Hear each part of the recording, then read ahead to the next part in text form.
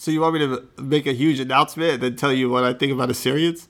Exactly. All right. Now wait, don't get too close to the mic because it just pops.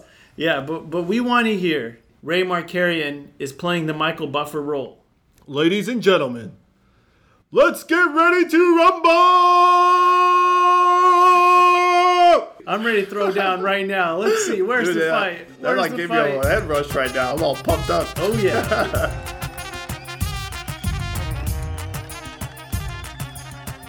Hello, friends, and welcome to the Assyrian Podcast. It is so good to be here with you. And on today's episode, you might find yourself asking, did I download a boxing podcast by accident? Make no mistake, you're in the right place. I had the pleasure of interviewing Ray Markarian. Ray is a successful real estate agent in the Bay Area, but he's also this huge boxing enthusiast. Ray has written for places like The Sweet Science, Bleacher Report, and he's also helped make videos for the Golden State Warriors. Who would have thought some of these big heavyweight boxing matches you see, there's actually a reporter, a journalist in there who's asking people like Floyd Mayweather really difficult questions. And that's the beauty of the Assyrian Podcast. It brings you people like Ray from all over the world. Ray grew up in an Assyrian home in Modesto, California, and I think you're going to have just a joy getting to know him better. So thank you so much for sharing, for telling others about the Assyrian Podcast. Please rate and review us in the iTunes store. Get the word out. Let others know of how much you're enjoying the Assyrian Podcast. Thanks for all your support. If you know someone who should be on the Assyrian Podcast, then email us at assyrianpodcast@gmail.com, and we'd love to get that person on. And now, here's Ray.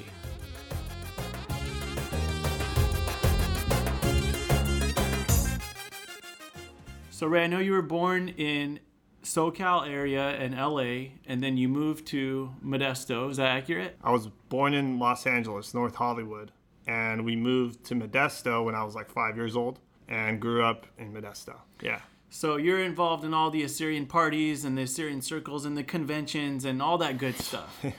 Yeah, I mean, I was involved just growing up around the Assyrian community. I have a lot of Assyrian friends, still do. Growing up in Modesto, I was lucky to be surrounded by so many close friends. You know, I'm in my 30s now, but when I talk to some of my friends that I grew up with, we talk about how close we were growing up because we didn't really have much to do, so we just spent a lot of time together, and our parents, hung out together. I'm sure a lot of Assyrians had that same story, but we feel like, when growing up in Modesto, we probably wouldn't have been as close as we would have been if we lived in a bigger city. Right. Yeah. So I know you got your undergraduate degree in history and you dabbled in teaching. Right. And now you're living in San Francisco, which, by the way, of all the Assyrian podcasts I've done, this is one of my best views. We'll have to post a picture on the social media. But you're living in San Francisco and you're killing it as a real estate agent. Right. And at the same time, you've got this other part about you where when I'm in your home, I see you've got a boxing belt. You have posters of boxers. And you are really, really into boxing. Right. And getting to know you better, I'm like, wait a second. This guy has written for The Sweet Science. You've written for Bleacher Report. You helped the Warriors out with that promotion they did in Strength in Numbers. Right. Help me understand. How did you go from doing real estate and then you're writing for Bleacher Report and Sweet Science and all this stuff? Well, I was writing about boxing way before I got into real estate. Just loved boxing growing up. My brothers and I watched boxing when we were kids, like old Mike Tyson fights. Growing up in the 90s, just like really, really great era in boxing for heavyweights and some of the middleweights like Oscar De La Hoya, obviously Evander Holyfield, Lennox Lewis, heavyweights. I loved boxing growing up, and I just started writing as a fan, really. I reached out to a bunch of editors for these hardcore boxing websites that I read, and I told them, hey, I have this background that I love the sport. I would write for you guys. I just want to help the sport. I'll do it for free, whatever. And that actually worked? It worked. A few of the editors that I reached out to responded to me via email, and they said, yeah, send us a sample of your work. And I was like, wow. I was like, okay. I had a little bit of a writing background. Is it because of your undergraduate in history? Well, partly because of that, yeah. I went to school actually to be a history teacher, but for one reason or another, didn't really work out for me. So I got into real estate. That was the other side of my life. But I submitted an article that I thought would be interesting about boxing, and I sent it out to all, a few of those editors that reached out to me, and then one of them just published it the next day. And it was crazy, They didn't even tell you they were going to publish it? They didn't tell me, they didn't pay me. I was just pumped. I didn't care. And then I started seeing the story kind of getting blasted out in all these forums and stuff, and I was like, wow, people reaching out to me. It was this might actually work out for me. So then I just built off of it. What year was that? 2007. So 2007, you're fresh out of college, but you love boxing. Right. What was your first article? It was about Floyd Mayweather faking his retirement. Oh. Yeah. And I said that the title of the article was Boxing Retirement, a New Political Strategy. Meaning that you're going to fake your retirement in order to get fans to want to watch you fight. Why? Because was boxing suffering at the time or something? No, it's because, so a lot of popular boxers that are trying to get popular, they'll pretend this is my last fight, I'm not going to do this anymore. And then, oh, I see. And then they'll get people to want to see them fight again by saying, oh, I'm retired, I'm done. And there's been a long history of fighters doing that, right? Oscar De La Hoya did it before Floyd Mayweather, Bernard Hopkins, and then Mayweather did it right around the time I was writing this story, and I was like, man, I'm calling this guy out. This is exactly what he's doing, right? And I just broke it all down into 1,000 words or something. And yeah, then it just kind of picked up from there. And it was Sweet Science? It was actually a website called doghouseboxing.com. And they were connected with another website at the time that was popular called Max Boxing, which was also connected to ESPN.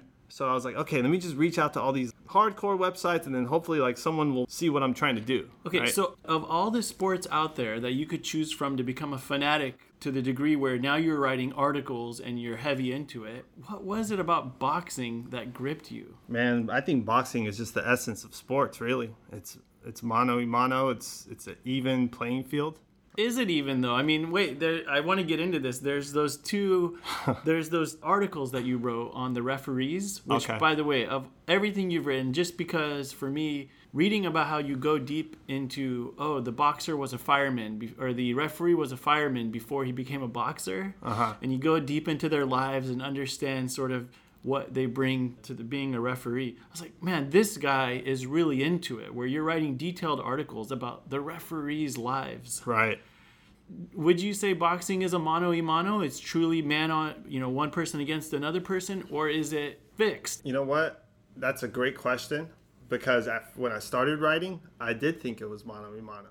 I thought it was just a fighter against a fighter, and they want to fight each other for a championship belt or whatever it may be. Who's the best fighter? That's what I thought boxing was about. But as I started growing as a journalist and understanding the business a little bit more, and understanding why particular fighters avoid certain other ones, I didn't think that way. I didn't think that it's mano a mano. I started learning why the business aspect of sports is much more prevalent than the actual outcome of a certain event. And it made me write less, but learn more. You've mentioned in the past that it went in your mind from pride fighting to prize fighting. Right. So it became more about cashing in. Correct. And for someone who loves the sport as much as you do, I mean, how do you move forward? How do you keep working within the sport? WWF or WWE, for example, we know it's fake. Right? We know there's a script. Would you go so far as to say that boxing has a script? No, I think boxing has a business. I think there's a business aspect to every particular boxing event, any other sport. I just think that in boxing, you see it a lot more. There isn't as much of a filter as it would be with the NBA, which has a league stamp behind and has certain rules about things you can't say. In boxing, it's more about, the negotiation table is right in front of you. We'll find out how much a particular fighter is going to make, or why a certain fighter doesn't want to fight so-and-so, right away. Where in the NBA or NFL or Major League Baseball, it'll probably go through a channel before it gets to the media. So you're saying two fighters, basically at the end of the day, they've got their teams, and those teams are determining what the fight is going to be like and what it's going to be worth? There's that aspect of it, who the referee is going to be, how big the ring is, what sort of gloves they're going to pick out, who comes out first, who gets announced first. All these types of things, like just like it's just very egotistical in a way. This is about money, right? Mm-hmm. Who's going to be on the front of the bill? Is it going to be Mayweather De La Hoya, or is it going to be De La Hoya Mayweather? I see what you mean. Yeah. If De La Hoya is on the front, then he's the one that's like the A side, right? He's the one that's getting the most. So are they creating a storyline, or is it about creating a brand? I don't even know if they're creating either one.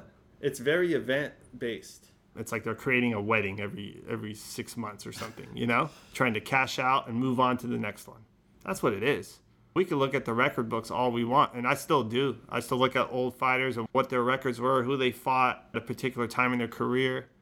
But to really dig and understand why those fights happened at a particular time is the business aspect of it. So with all that being said, yeah, you still believe in, love, and are pushing boxing forward? I used to think I could change the sport with certain things that I do. Now I just feel like I'm a part of something.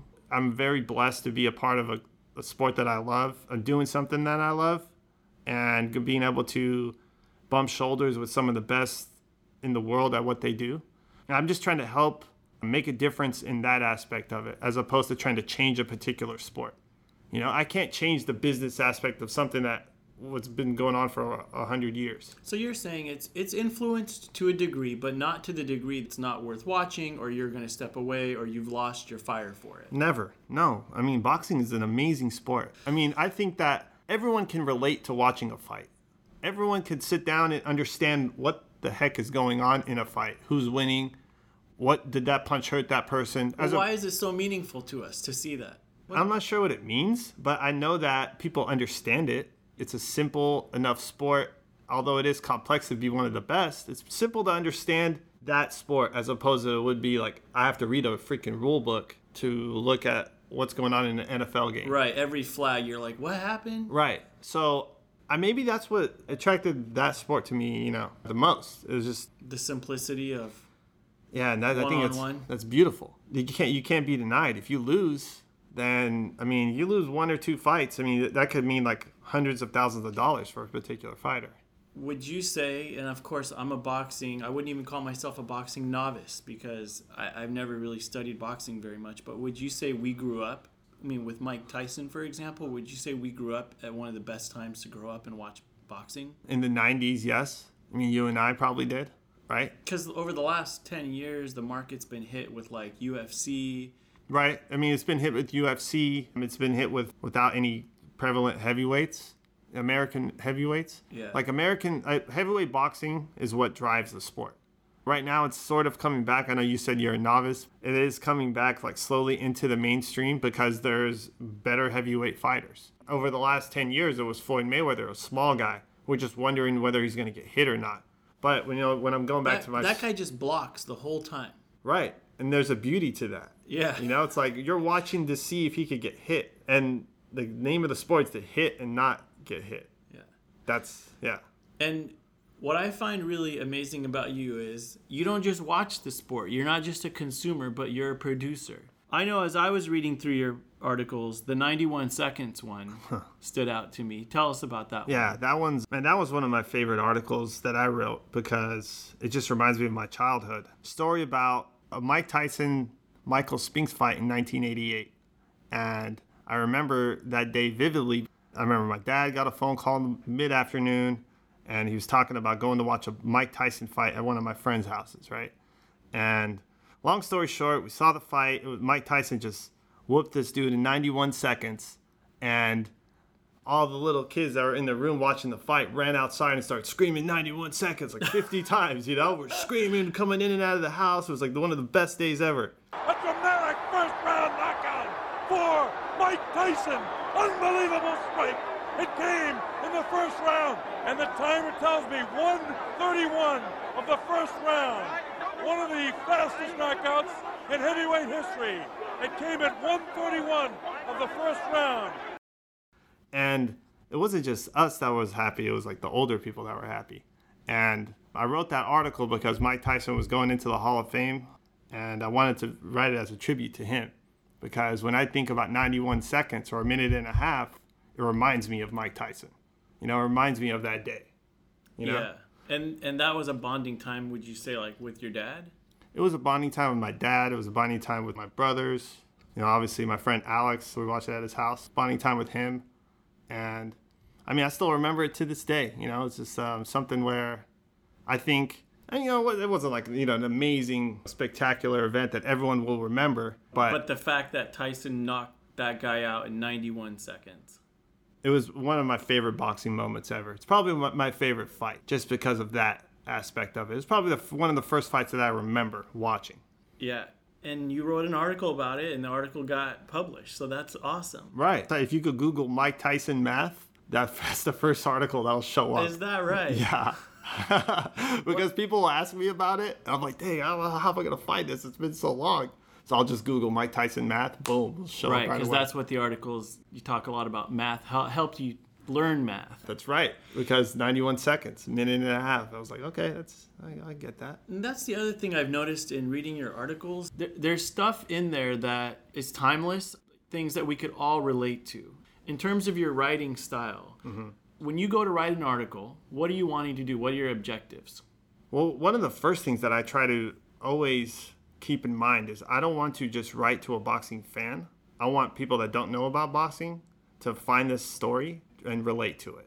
So what I do in my writing is I do a lot of comparables. I'll compare a certain fighter to an actor from a movie or something. I'll just end up talking about that movie for like 2 paragraphs and just going back and forth about it. And I'll also try to speak to someone that isn't going to read this article today. I want to speak to someone that might read it 10, 15 years from now and learn something from it and compare it to history. Compare what's happening in that particular story to what might have happened in the 60s, you know, and then they could somehow, some way connect those two, what might be happening at the time that they're reading it 10 years from now. Right, because as I was reading some of your articles, I kept looking at the date. Really? And I'm like, wait a second, this is not a recent article. And that's where it stood out to me that there wasn't anything in the article that would have made me alert that, oh, this was written 6 years ago or 7 years ago. Right. I try to stay away from current events or what might have happened on a particular fight, just happened last weekend or whatever it may be. I try to show people what that fight means from the overall context of the sport. And would you say, like, your history degree has a big role in that? I would say so. I've always had a love for history, not just in sport, but reading about World War II or some of the Revolutionary War stuff and why particular things happened. I think that could be a good part of it. I just like to look at things from just a different perspective as opposed to just like seeing what's like right in front of your face. Why do I have to take a result and just talk about that result? I never wanted to be just a reporter. I wanted to actually write to the people and let them actually understand my perspective as opposed to just reporting whatever some person wants to tell me. I love that about your story in that it comes from a good place. You didn't go to school to become a journalist or to become a sports writer. And now you get a media pass. And do you go to all the heavyweight boxing events? I go to a lot of boxing events. I've gone to pretty much every happening boxing event over the last 10 years. I could go to any fights I want. But and are you able to ask any questions after, during the press conferences? You could. Yeah, you could go. You could ask questions. I mean, yeah, I've asked questions after the fights, before the fights, a few days beforehand. There's press conferences. You know, what's funny is I used to go to the press conferences, like, because there's fights usually on Saturday, and the press conferences are on Thursdays, right? So when they, like, stare each other down? Yeah, they stare each other down, and then they talk on podiums and, you know, stare each other down. There's something happening when they look at each other. What do you think's happening? There's some sort of exchange of energy, intimidation. I mean, it gets into your head, right? If you've got another person just looking at you like, my job is to take you down 2-3 days from now. I've talked to fighters about that. One of my good friends, his name's Andre Ward. He's like one of the best fighters in the world. Talk to him about that face-off. Yeah. And he's like, you just can't look away. It's very psychological. Sometimes you want to look away first, but if it's a person that is the type of guy, like you could just read him and he's the guy's like, hey, I'm not looking away no matter what. Right. Then you have to stand there too and act like you're not going to look away. But there's other times when like the guy's just kind of like a big staring contest. It's a psychological thing, yeah. Man, Andre's a great fighter, man. And but he's like your good friend? he's a good friend, yeah. We've kept in touch for so long. And it's funny, his story is kind of crazy because he grew up as the best fighter in his particular weight class since he was like 13 years old, right? He hasn't lost a fight since he was 13. He's the last Olympic gold medalist as a male boxer from America. So he was coming up as quote-unquote best fighter, but Floyd Mayweather was around the whole time. So everyone always called Floyd Mayweather. I hadn't heard of Andre Ward, except for when I was researching you, I learned more about him. Okay. But he's known in the boxing world? Yeah. So yeah. Floyd Mayweather was coming up, and that was overshadowing Andre Ward. Right. So Floyd Mayweather was in his prime, and Andre was coming up. So Andre was number 2, and then it was Floyd Mayweather, number 1, right? And I was with Andre at a Floyd Mayweather fight, and we were at the press conference, and we were right after his fight. I was standing with Andre, and Floyd Mayweather was talking about his win and blah blah blah, and Andre was just watching him, and I was like, "Hey man," I was like, "What do you think when you see that guy?" And he's like, "What do you mean?" I was like, "What do you think when they're calling him number 1 and you think you're the best?" I was like, how does that make you feel? And he's like, "Man, you know what?" He goes, "I just pay homage." He goes, "I pay homage to the people that have been there before me. So I don't ever disrespect that guy. He could talk about down on me all he wants, but I'm always going to give him the respect until he's gone." So there's a beauty to that. And I feel like in other sports, you don't really get that sort of answer from other basketball players or something. They might all call themselves the best, right? And they won't be like, "Oh, I pay homage to this guy." Going back to your interview career, what's been the most notable person you've questioned? I mean, I've asked Floyd Mayweather's probably one of the biggest. I would say he is the biggest. I have a pretty funny story, actually, about one of the first times I interviewed Floyd Mayweather. I was at his fight on the Thursday, like I was telling you about. Actually, no, I was at another person's fight, Manny Pacquiao fight. Yeah. And Floyd Mayweather was announcing his next fight. And, he did the press conference, blah, blah, blah. After the press conference, all the media goes up to him, right? And he's surrounded by maybe 50 people. And Ray Markarian's in the middle of all those 50 people. I am. But I can't get a chance to ask a question right away because there's so many people around him. So I look to my right and I see Oscar De La Hoya there standing by himself. Why? Because he was a promoter at the time and he wasn't fighting anymore. He was just promoting Mayweather's next fight. Okay. Yeah. And like maybe 2 years prior to that particular press conference, De La Hoya and Mayweather fought. So I wanted to go up to De La Hoya and just ask him a couple of questions. And I was like, "Hey," I was like, "what was the hardest part about fighting Floyd Mayweather? What do you think you should have did to beat him?" He's like, "Man," he goes, "I should have threw the jab a little bit more. I messed up, blah, blah, blah." I'm like, "Okay, cool, whatever." So I go back to Floyd Mayweather. The crowd's kind of dying down, and I get my chance to ask him a question. I go, "Hey." Oscar De La Hoya said the best way to beat you is with throwing a jab. He goes, he thinks he didn't throw enough jabs at you, Oh my gosh, yeah. I go, "What do you think about that?"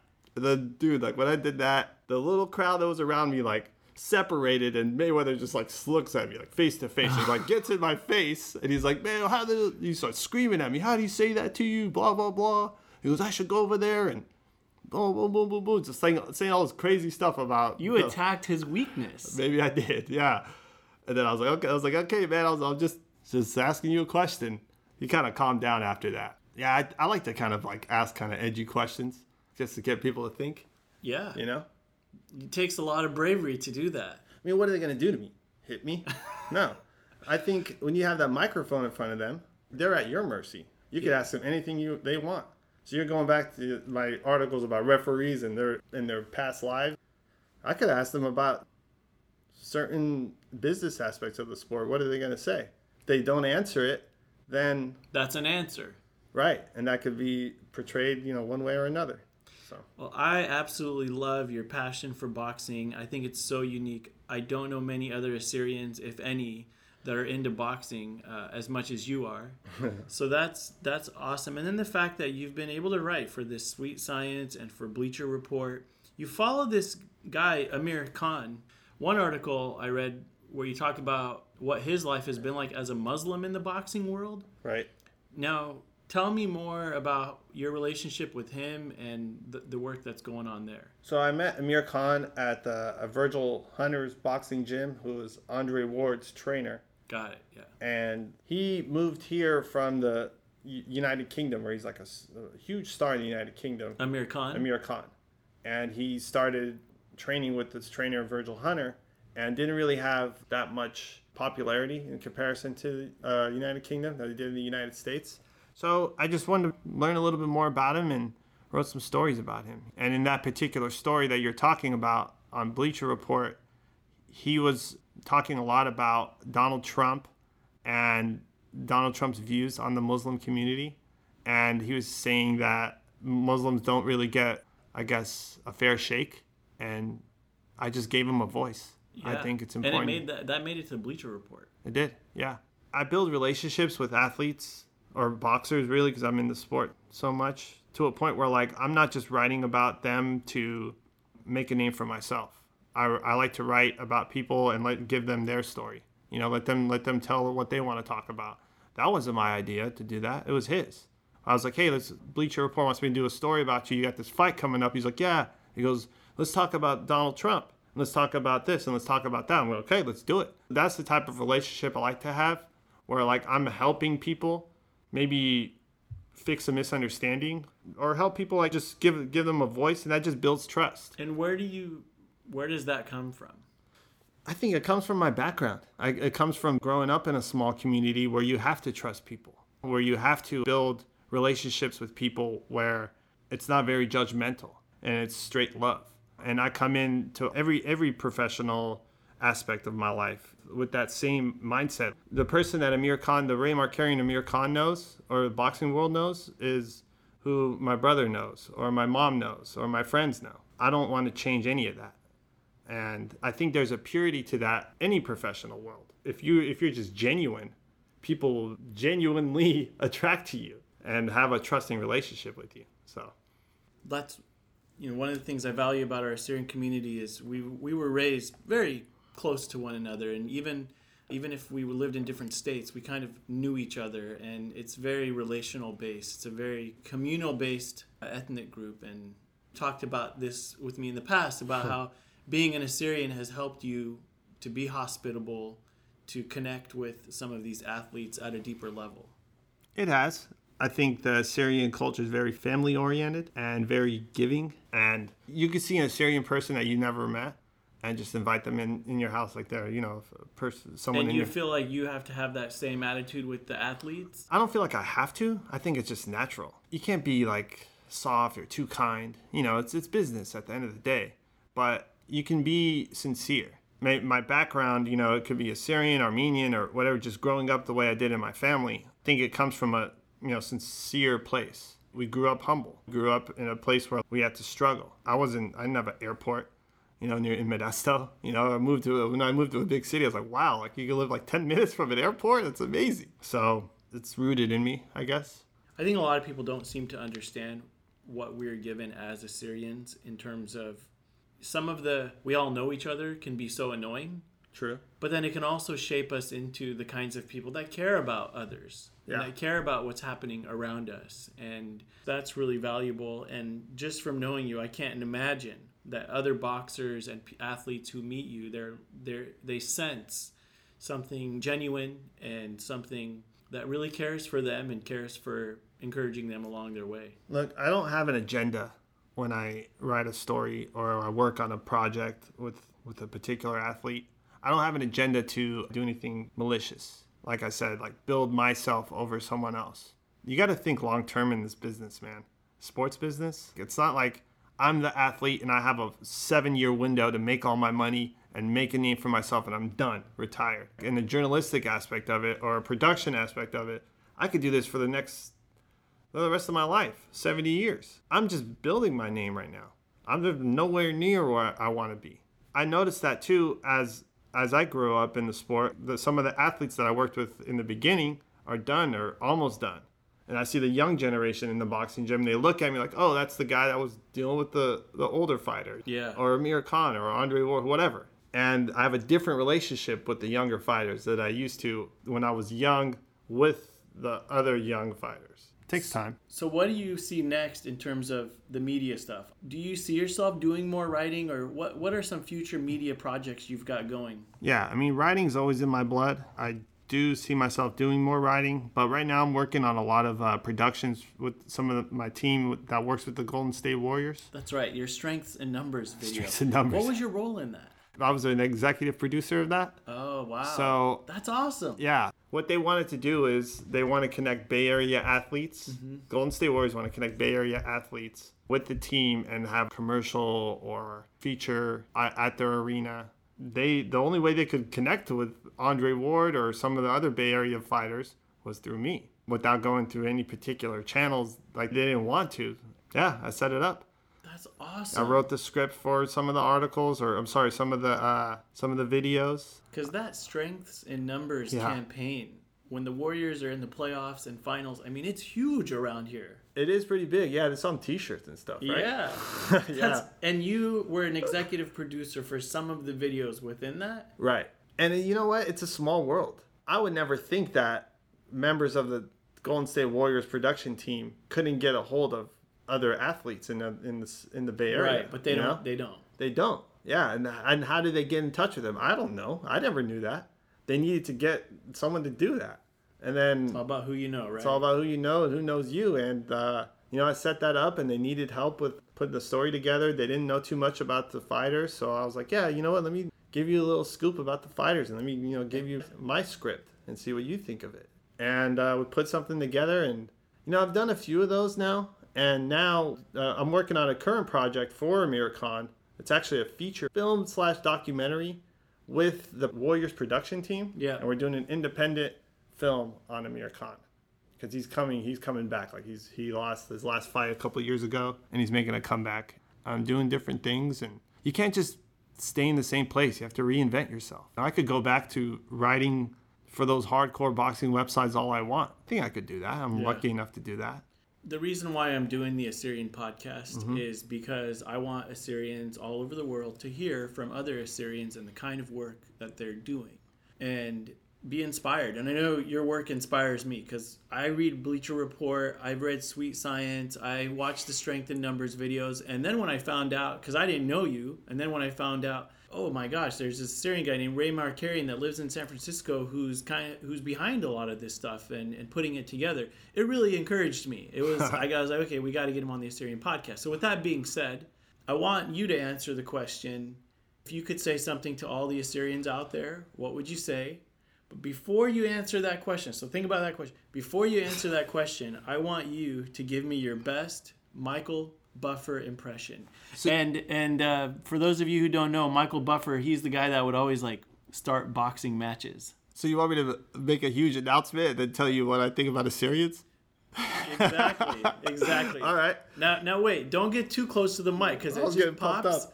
Yeah, but we want to hear Ray Markarian is playing the Michael Buffer role. Ladies and gentlemen, let's get ready to rumble! I'm ready to throw down right now. Let's see. Where's the fight? That might give you a head rush right now. I'm all pumped up. Oh, yeah. That's it. What was your question again? Okay, so the question was, what if you could say something to kind of all the Assyrians all over the world that listen to the Assyrian podcast, what would you say to them? Keep working hard. Keep going after what you want to go after. And don't listen to any of the politics or any of maybe the haters, right? Mm-hmm. Don't listen to anyone trying to stop you from what you want to achieve. We all came from a place where you're not going to end up where you started, right? So I think you have to keep that in mind. We have an expectation on us, right? I mean, we have an expectation on us, but you should have a better expectation or a harder expectation on yourself.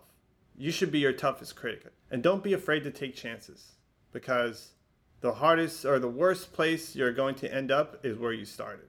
And I've always thought that whenever I took a risk. But when you hear stories about millionaires losing their fortune or millionaires going bankrupt, why is it that they always come back and make more money, right? And the reason why is because they know how to make it, right? They know how to make that money. So you could fall and get back up. There's no shame in that. Our president filed for bankruptcy or whatever 3 times or whatever it is. I heard that story. Dude's the president now. Mm-hmm. So yeah. You could always come back. So I think that's your message. That's my message. Yeah, don't give up. Well, hey, thank you so much, man, for being on the Assyrian podcast, and I'm going to keep following your work. We're going to follow your work. Where can we get a hold of you? Or you can follow me on Instagram and Twitter at Ray Markarian. Thanks for being on the show, and we hope to do more episodes with you in the future. Thanks, Steve.